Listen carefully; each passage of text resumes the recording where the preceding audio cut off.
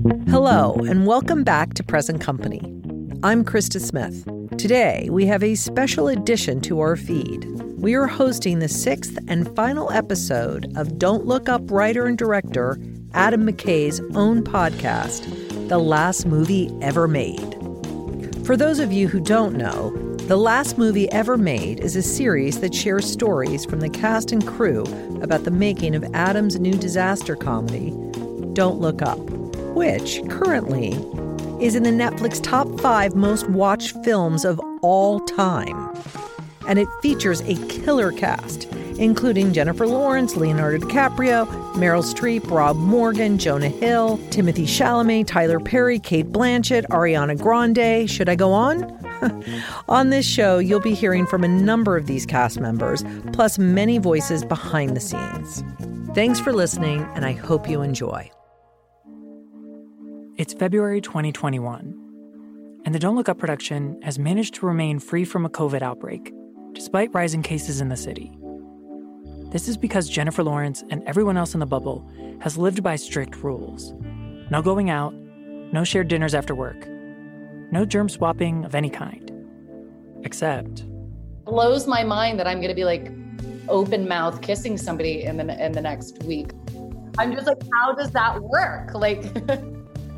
I haven't even shared a water bottle with somebody. Jennifer is about to share more than a water bottle with co-star Timothée Chalamet. It's day 52 of the shoot, and producers Jeff Waxman and Stacey Roberts Steele are prepping for makeout day. Unfortunately, the internet has also been tipped off to the scene, and fans have arrived at the production's outer perimeter to try and capture their own footage. We're at the Burger Crown restaurant. We sure are. Home of the, what does it say? The King? Home of the King George Burger. Jen and Timothy are on top of the roof. We're looking around the neighborhood. There's about 200 people watching us, even though they're on top of a roof and no one can see them. No, but they're definitely trying to film Timothée Chalamet and Jen. Yes. They got their cameras out. Yeah. And they got to make out in the scene, so we gave them the special mouthwash, the COVID prevention mouthwash, which they both were glad to use. Yes, there's prescription COVID mouthwash. It tastes better. Shortly after the shoot, the Rutgers School of Dental Medicine reported that Listerine also works fine.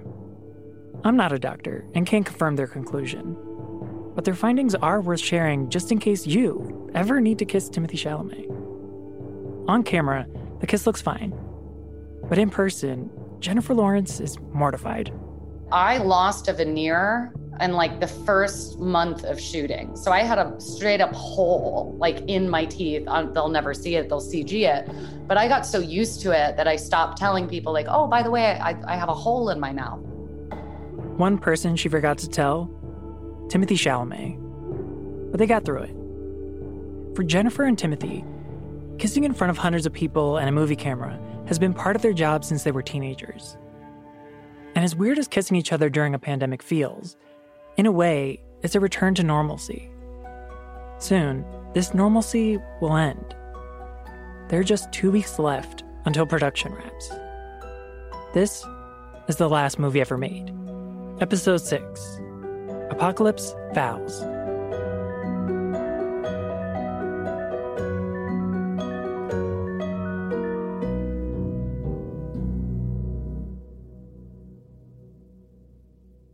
Years have passed since Adam McKay placed a book called The Uninhabitable Earth on his bedside table, a book that gave him nightmares and an urge to do something about his fears of climate change.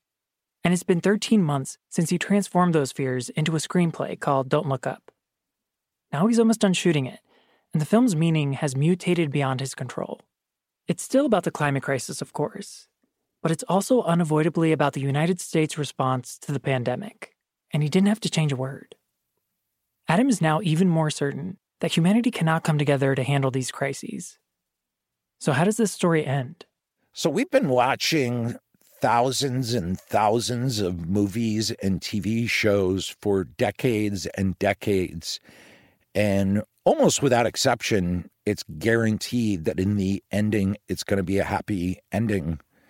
And I just started wondering, do we all just sort of take that for granted at this point? Do we forget that in real life, to get that happy ending, you actually have to do stuff? Adam wrote a comedy where he put a comet-shaped gun to the planet's head. Today, after everything he's seen during the making of the film, the politics, the misinformation, the insurgency, he knows that to tell the truth, he has to pull the trigger. I heard a lot of people just say things like, science will figure it out when it comes to the climate. It'll be fine. We'll come up with a solution. So I just felt like we had to show that a happy ending is not guaranteed, that all is not automatically fine at the end of a movie, and that there would just be a simple power in just doing that with this movie. He has made a tragedy, a film where hope turns to grief.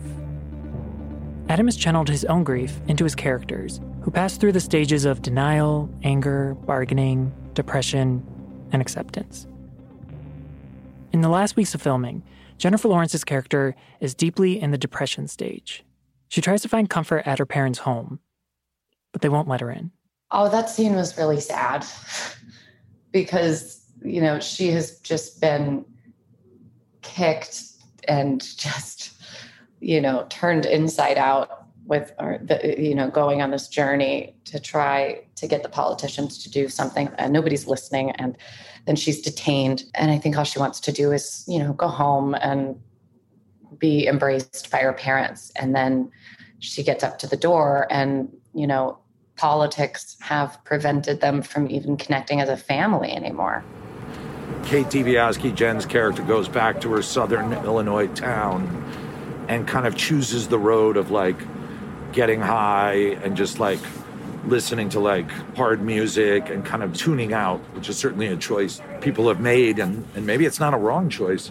And she meets this kind of skate punk local kind of kid who's shoplifting at the store she works at, named Yule. Enter Timothée Chalamet. You're that girl from Live TV said we're all gonna die. No. What's your purchase? What the fuck? No, that's you. That's definitely you. Yep, that's me. Holy shit, you're a stone cold legend. Word is bond. Got a picture of you on my board. Got a picture on his fucking board. Kate and Yule connect because they're both outsiders, and they're a different kind of outsiders, but their through line is that they've both not been accepted by normative standards. Kate on a much bigger consequential scale, and Yule on his local DuQuoin scale. Yule arrives late in the movie. So late that one can imagine Timothy's fans checking the time and wondering if they're ever going to lay eyes on him. This is unusual for an actor of Timothy's stature. The reference that Adam gave me on this film was a movie called Nashville, which I'd never seen, a Robert Altman film, for a reference to something that doesn't have a lead in as much as a world that is built by the characters within it. And I like this flavor of a guy, particularly when all the other characters have such consequence in their actions and decisions. Not to say Yule doesn't, but his consequences are felt to him, basically. He's just not making decisions that affect the world on a global scale. However, when Timothy met with Adam, his questions about exactly who Yule is did affect the film. But I was talking with Chalamet before he committed to the movie, and he was like, this is good, but it feels like something's missing here. And I was like, yeah, I know what you mean. There's one more thing with the character. And then I was talking to Ron Suskind, who's a producer on the movie, and he was saying one thing the movie is missing is religion or God. And I thought, oh, wait a minute. What if Yule was raised by evangelical parents and still, even though he had a falling out with his parents and his church because of some corrupt shit that went on, what if Yule still does very much believe in God? And so we ended up adding that to the script. And Timothy loved that, and he's been kind of running with it, and it sort of changed the direction of the character. Now to change Timothy into this character. As with Meryl Streep's presidential transformation, the first step was the hair. Timothy did not want to look like he always does, and he's got that very distinctive hair because he's got such beautiful hair, massive amount of hair, right? Hair department head Patty Dehaney was in charge of Timothy's look. She took in his vulnerable face and hair like a halo, and saw that hair would be the key to turning him into a Midwest punk rock saint. The modern mullet. It's the modern mullet. We did start out with skater looks. I know some of the original ideas were shaved heads with things shaved into it and big hawks and things like that. And then Adam was instructed by his daughters that that's not very cool anymore.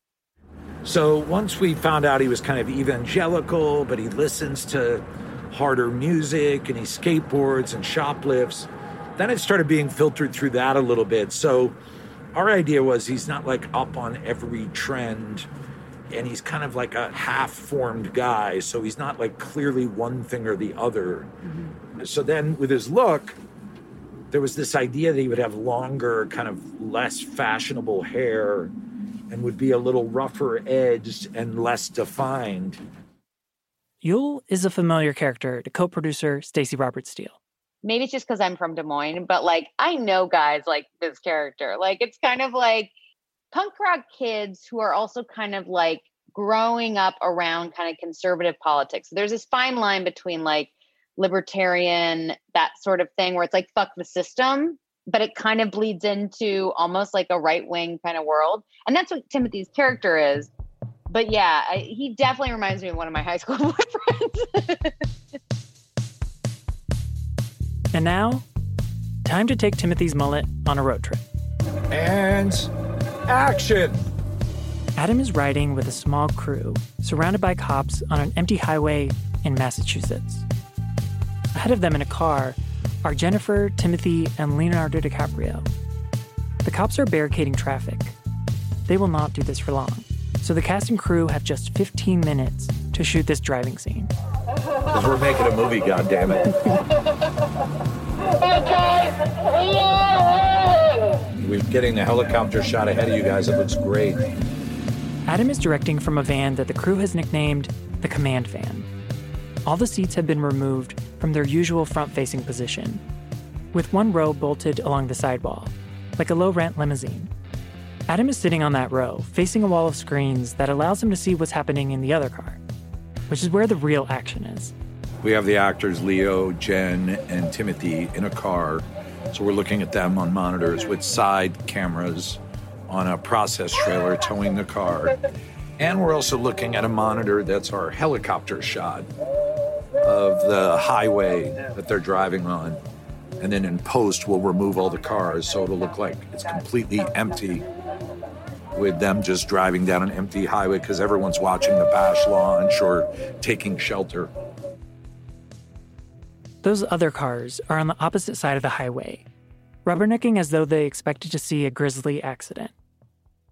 Luckily, they're not, although the mood in the actor's car is grim.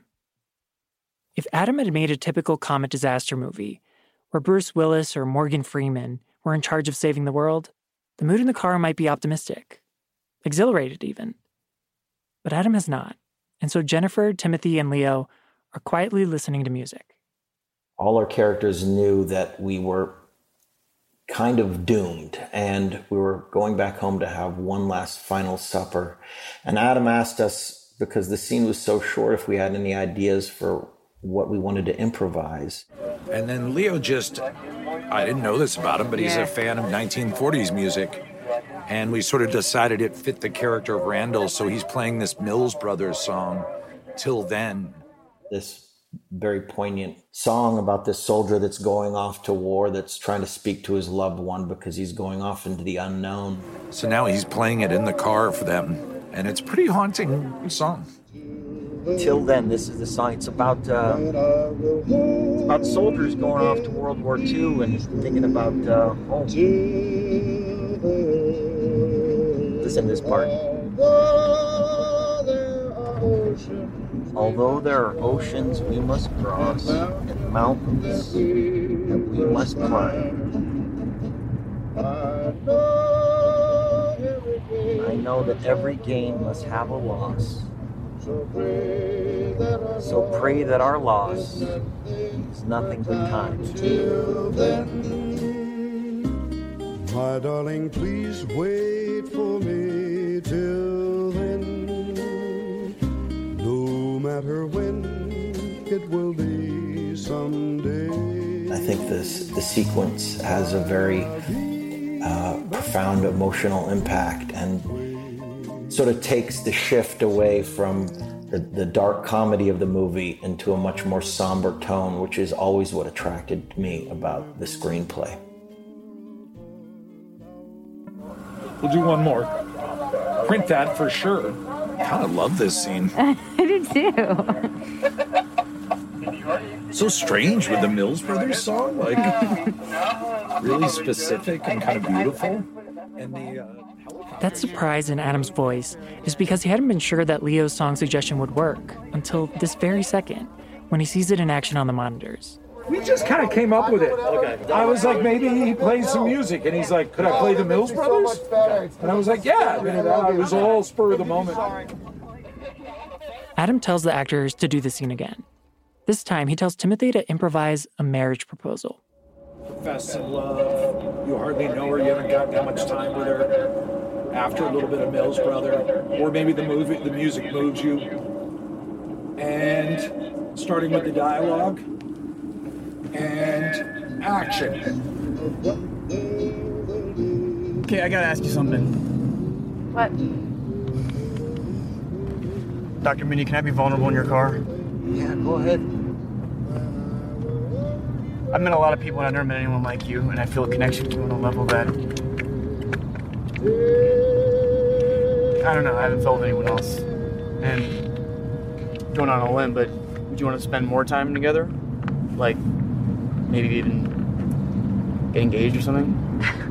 To Kate, Yule is this much needed distraction and like a flicker of joy in a time where there isn't a lot of it. And so I think when he proposes to her, it was light because, you know, it's another flicker of hope. We're thinking about the future, you know, like I think for so many weeks, she had just been thinking about the end of the world. And now, you know, there's this guy that is still positive, you know, enough to think about a possible future. I don't think that she would actually marry him, but I think that she felt it was nice to be asked. Wow. Are you laughing? I'm No? smiling. Oh, Sure. This is sweet. Why not? Wow. This is pretty sweet.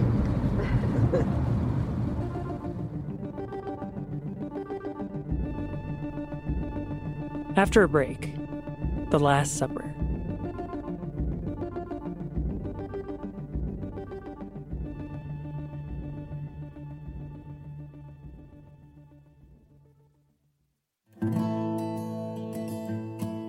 It's easy to get trapped scrolling on your phone all day reading news about the COMIT.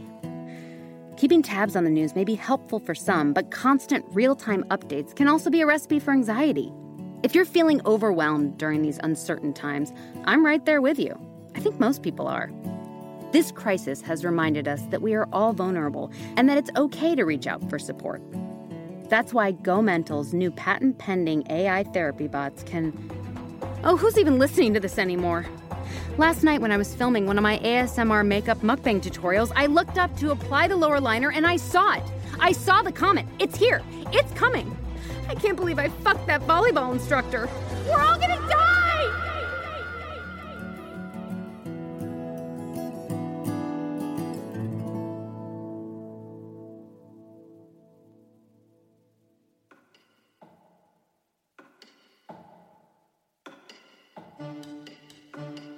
It's February 9th, 2021. For the next 3 days, the shoot will be headquartered in the town of Framingham, Massachusetts. Population 72,308. They've taken over a neighborhood to shoot scenes in an actual house, not a set. This is not typical for a film production of this scale. Usually you would have built this on stage because there's a lot of scenes here, but we, without exaggeration, could not get construction crew to build it. I think now there's a lot of productions going on here. When Don't Look Up began filming in November 2020, it was an outlier. Movies, especially of this size, were getting shut down due to COVID outbreaks. But this film managed to survive the skyrocketing winter months of the pandemic without one, inspiring other productions to resume, and in this case, inspiring themselves out of being able to hire carpenters. So it's a strange setup right now where, like, we rented out people's garages all around the neighborhood. So it's like the neighborhood has become a neighborhood of film production. And so we're in a van next to the house right now. And There's of course, safety rules about COVID as far as how many people can be in the room. Since the cast will be interacting in close quarters, producer Jeff Waxman stands guard on the front stoop. So the guys are inside. I'm literally standing with Stacy by the door, not letting anyone in. There's snow outside, and it's supposed to snow today again. We just changed the order of everything because Adam doesn't want snow in every shot. So Thursday night, we're going to remove about 1.5 feet of snow. We have a COVID table set up to the right, mask, gel, everything, people cleaning, and we're opening all the windows. Ventilation is very important. We're parking Adam's command van around the side. He won't even have to be inside. It's just about limiting the people in the house to what we call our purple zone. The actors, camera, the first AD, 1 special effects, and a couple of grips to run the dolly and sound. This house plays the Midwestern home of Leo's character. Inside, he's joined by Melanie Lynskey, who plays his wife, and their sons. Jen and Timothy are also in the scene, as is Rob Morgan. The idea in the script is that the comet will soon destroy Earth. There's nothing any of these people can do, so they gather for a last meal. There's turkey, salmon, and fingerling potatoes, stuffing and wine, and even an all-American apple pie. Adam directs this scene from inside his command van. Now, Adam, would you like another rehearsal? Another rehearsal, please, yes. Here we go. Inside this real house, with only a small handful of crew, it's easy for the actors to forget that they're filming a movie. Like Connor Sweeney, who plays one of Leo's sons. We were sitting there, I think, the first day we were shooting the dinner scene, and Leo just looked at all of us and he was like, I just figured out why I'm enjoying this so much. And it's because I have not been able to sit down with people at dinner for over a year.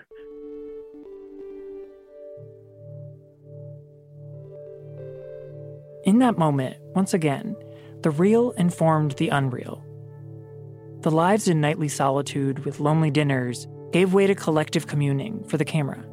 We went through this journey, this 4 or 5 month journey together, laughing and crying, and then we come and do this Last Supper meal. And it was very tense. At the same time, it was very warm and loving because we all realized that this was going to be our last supper together and our last moments. But at the same time, we sprinkle in some levity and humor, so it was a trip. And with the shoot winding down, it did feel like a Last Supper, both for the actors and the characters they were playing. The dinner scene was really lovely and kind of poetic because we had done everything that we could do and we knew what was coming. And we just wanted to spend it with each other and not think about it, not talk about it. And there was something, really peaceful about that. At the end of the world, these troubled people find that peace. And while this movie does not espouse religion as the cure for the world's problems, for one character, thoughts of a higher being bring comfort. A belief that somewhere, someone is in charge, who loves people more than money or power. Yule's a very important character. He represents faith and God, which, once again, everything's politicized now, so even religion has gotten caught up in tribal boundary lines. But Yule's great because he takes us back to the sort of root of what having a simple, abiding faith is all about. And I certainly have moments like that where I think about God and larger plans. How can you not when you look at what's going on? Adam's direction for Timothy was simple.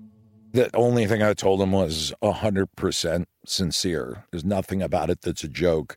The audience is going to think we're going to do a joke with it, but it's not. This is why you're at this table. This is why you became a part of this group, is for this moment. Dearest Father and Almighty Creator, we ask for your grace tonight, despite our pride. Your forgiveness, despite our doubt. Most of all, Lord, we ask for your love to soothe us through these dark times. May we face whatever is to come in your divine will, with courage and open hearts of acceptance. Amen.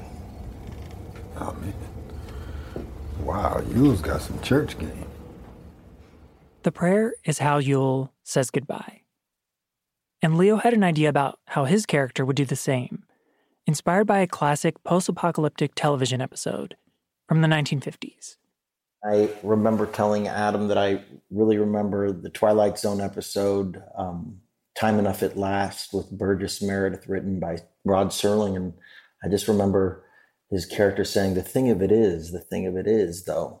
And I wanted to incorporate that with Randall's last line, which is, the thing of it is, we really did have everything. And I remember going to Adam's trailer and suggesting that for the final line of the movie, because I think Randall really does realize that all our characters, and humanity for that matter, really lived in heaven on earth, and it was all about to disappear. The thing of it is we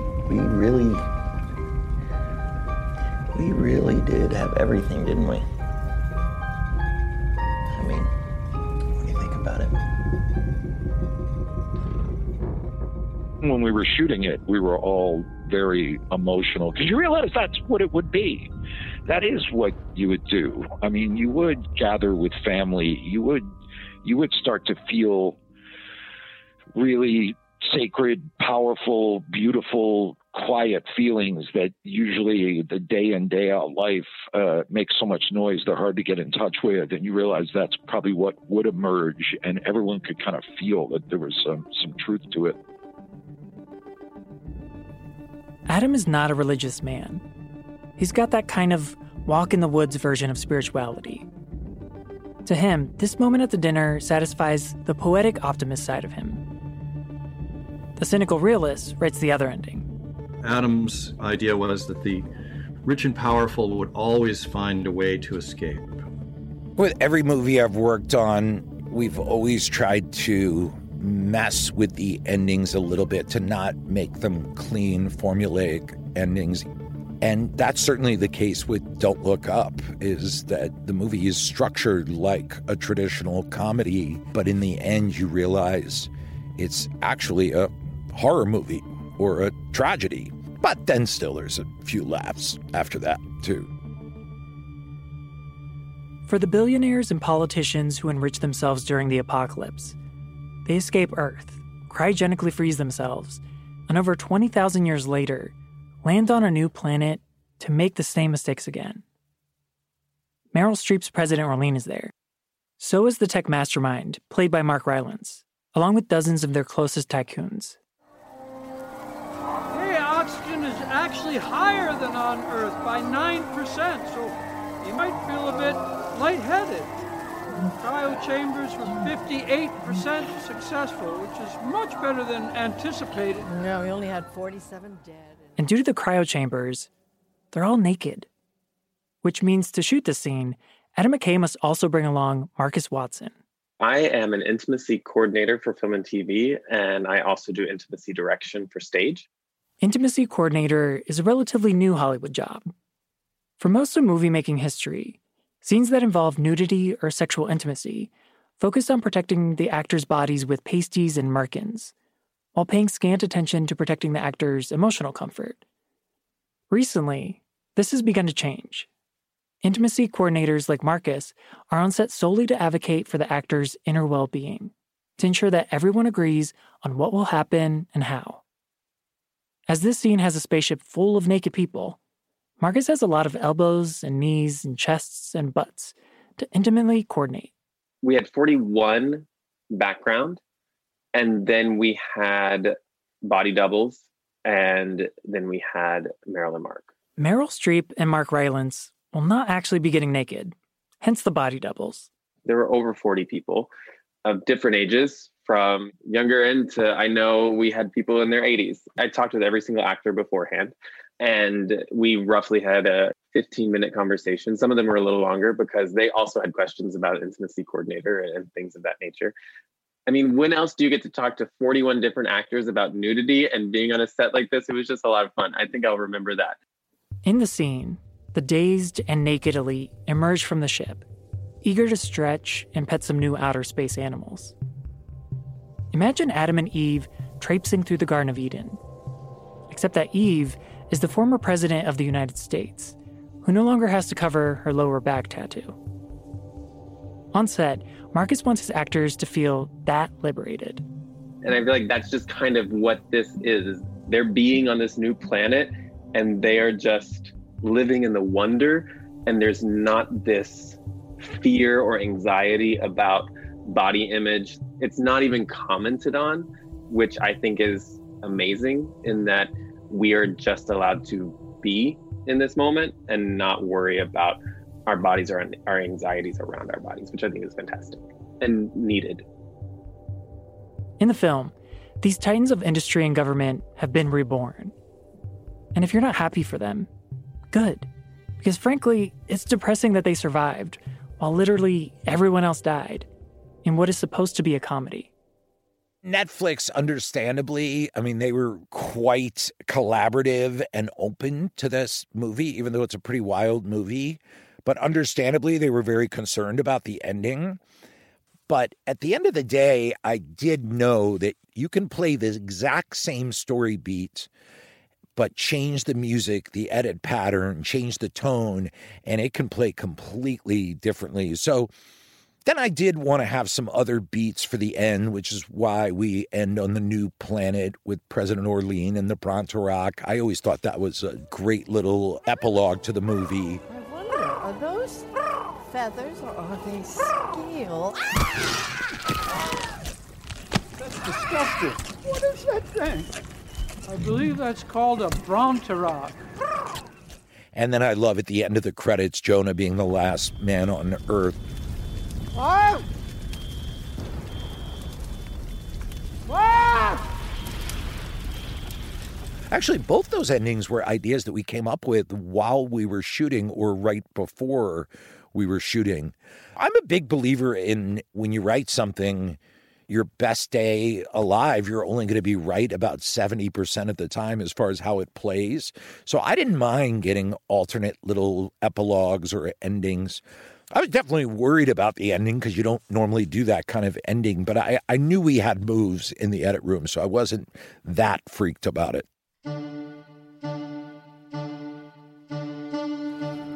Whatever day it is, day 62 of filming, February 18th, last day of walking out to the van to meet Kate.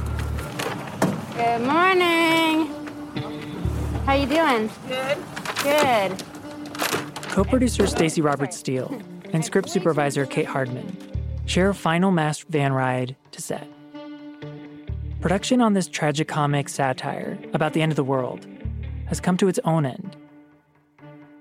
It's been a hard shoot for everyone, but especially so for costume designer Susan Matheson, who was diagnosed with cancer in the middle of the movie and decided to continue working while getting treatment. Living in this fictional world has been a valuable distraction.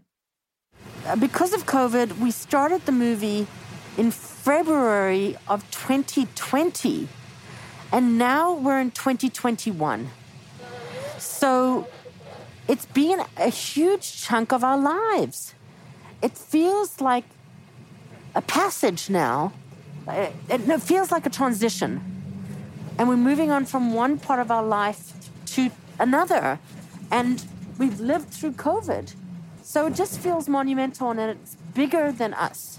I always get really, really depressed on the last day, and I tend to want to go into an igloo and disappear because it's really sad.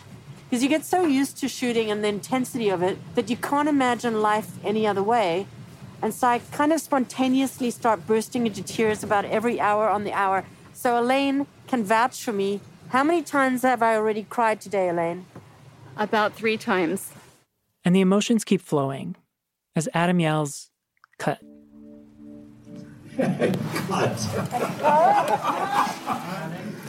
Well, I want to thank everyone for a great shoot.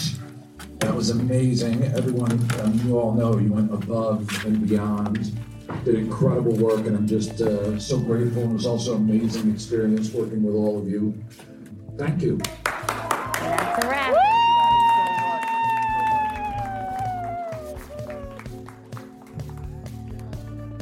They've finished.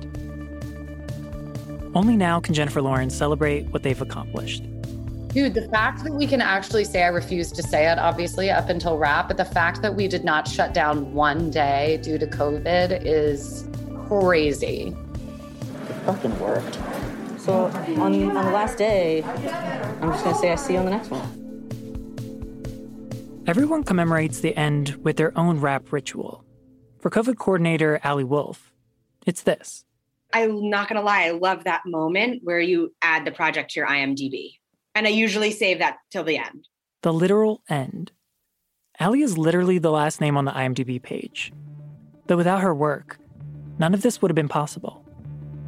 As for Jennifer Lawrence's ritual, ideally, before you wrap, you should be an organized enough person to figure out wrap gifts for everybody and, little thank you notes so that you're not overwhelmed on the last day. I have yet to ever do that in my life. Until this movie. Let the record show that Jennifer Lawrence did remember to give out Don't Look Up wrap gifts on time.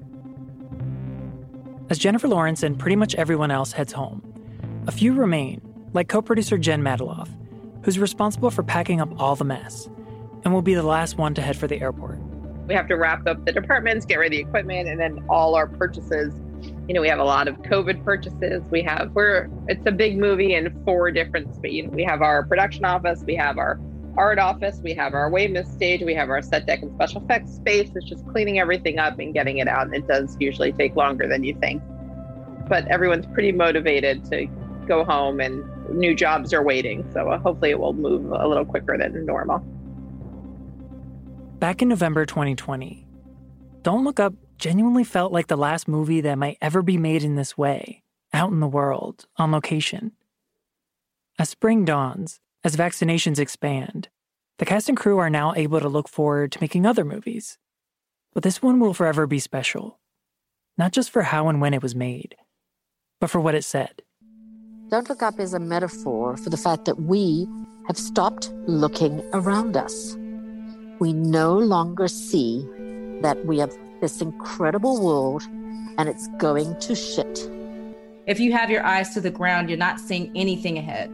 I feel like so many people haven't been looking the right way.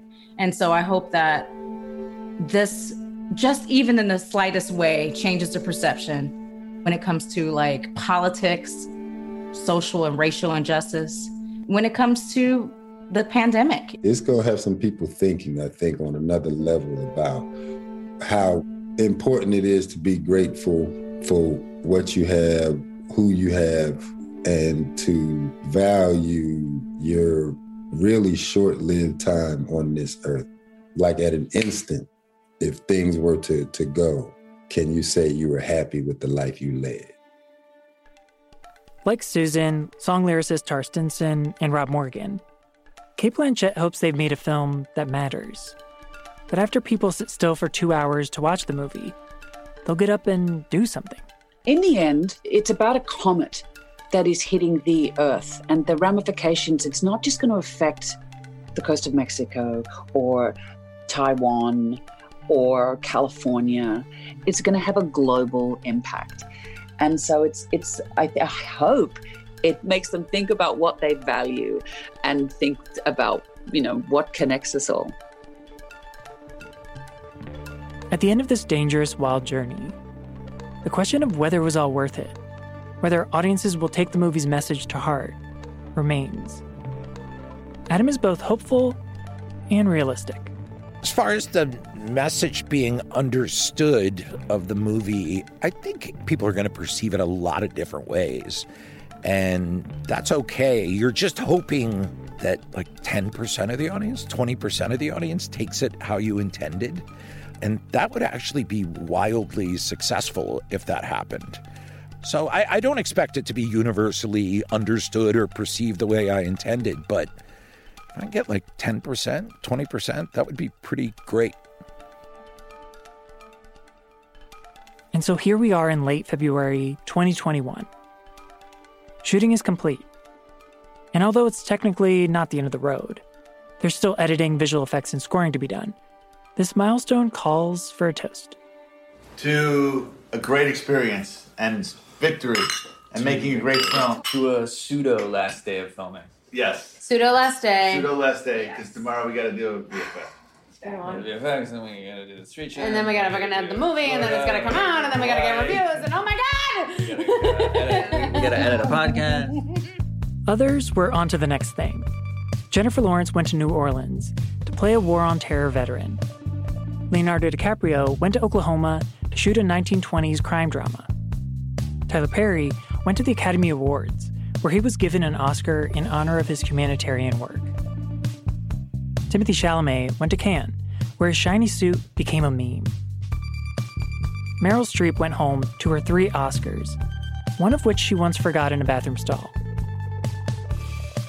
Jeff Waxman and Jen Mateloff went back to work producing a trio of action films. Kevin Messick went with Adam McKay to produce a TV series about the Los Angeles Lakers.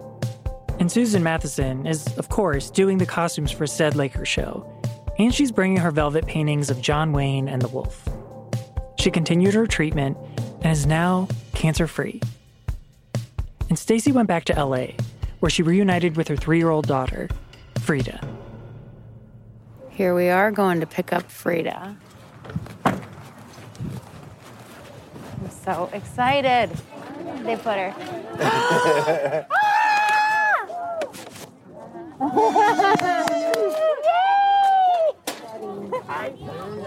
Now we get to hang out all the time. So I'm just back for good. Isn't that great? Oh, Frida, this is so exciting. Frida, you got so tall. Look at this. You're all the way up to my waist. You're so tall. I'll get on the ground. Composer Nicholas Britell went on to write the score of Don't Look Up, and will soon be collaborating on more songs with lyricist Tara Stinson for a musical revamp of Carmen. Caretaker Eugene Moore is still in Ireland, enjoying the great outdoors. Perhaps when pheasant season ends, Eugene will pour himself a whiskey and watch the movie that Adam wrote under his watch. And after 4 decades in the business, script supervisor Kate Hardman finally retired, for real this time. She's back in Texas, where she's used her earnings from the film to build her dream garden. This little Airstream is the casita and the fountain. Raised beds, so don't have to bend over as far. Citrus trees. And that's what I did during the pandemic. And when she sits down to watch her final film, Adam has one last surprise for the woman who's been by his side for 15 years. As the opening credits come up, Kate will see her own name there as a producer. I sit next to Kate all day long.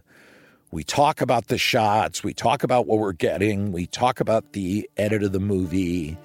Through the years, we laugh. We come up with jokes. I mean, that is a fully deserved co-producer credit and probably long overdue. But I'm so glad that she got it on this movie. It's so appropriate. Most difficult, crazy movie we've ever done together. As for Adam, there's a new book on his bedside table. I'm actually reading War and Peace.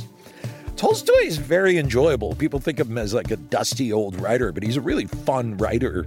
And I just realized I'd never read War and Peace, so I've gotten into that.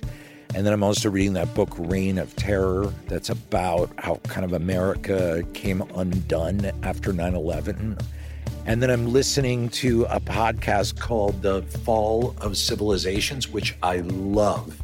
That's all about the collapse of different empires throughout history.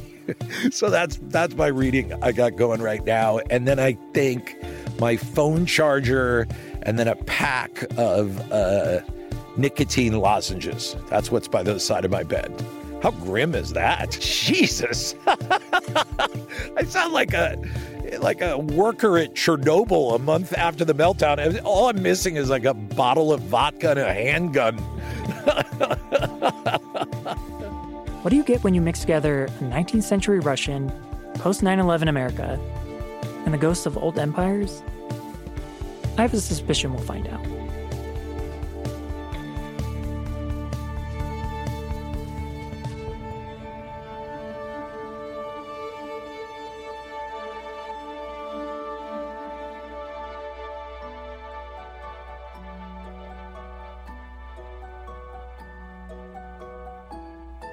The Last Movie Ever Made is a production of Netflix Film, Hyperobject Industries, and Pineapple Street Studios. It's produced by Emmanuel Hapsis, Gabrielle Lewis, Stacey Robert Steele, Danielle Waxman, Sophie Bridges, and Alexis Moore. Our editor is Darby Maloney. The show's narrated by Emmanuel Hapsis. Our theme song is by Nicholas Bertel. Mixing, sound design, and original music by Hannes Brown, with additional music from Epidemic Sound. The show is written by R. Roosevelt. Fact-checking by Charlotte Gadu. Executive producers at Hyperobject Industries are Adam McKay, Harry Nelson, and Claire Slaughter. Executive producers at Pineapple Street Studios are Barry Finkel, Jenna Weiss-Berman, and Max Linsky. Don't Look Up is streaming now on Netflix. Follow at Netflix Film on Instagram and Twitter.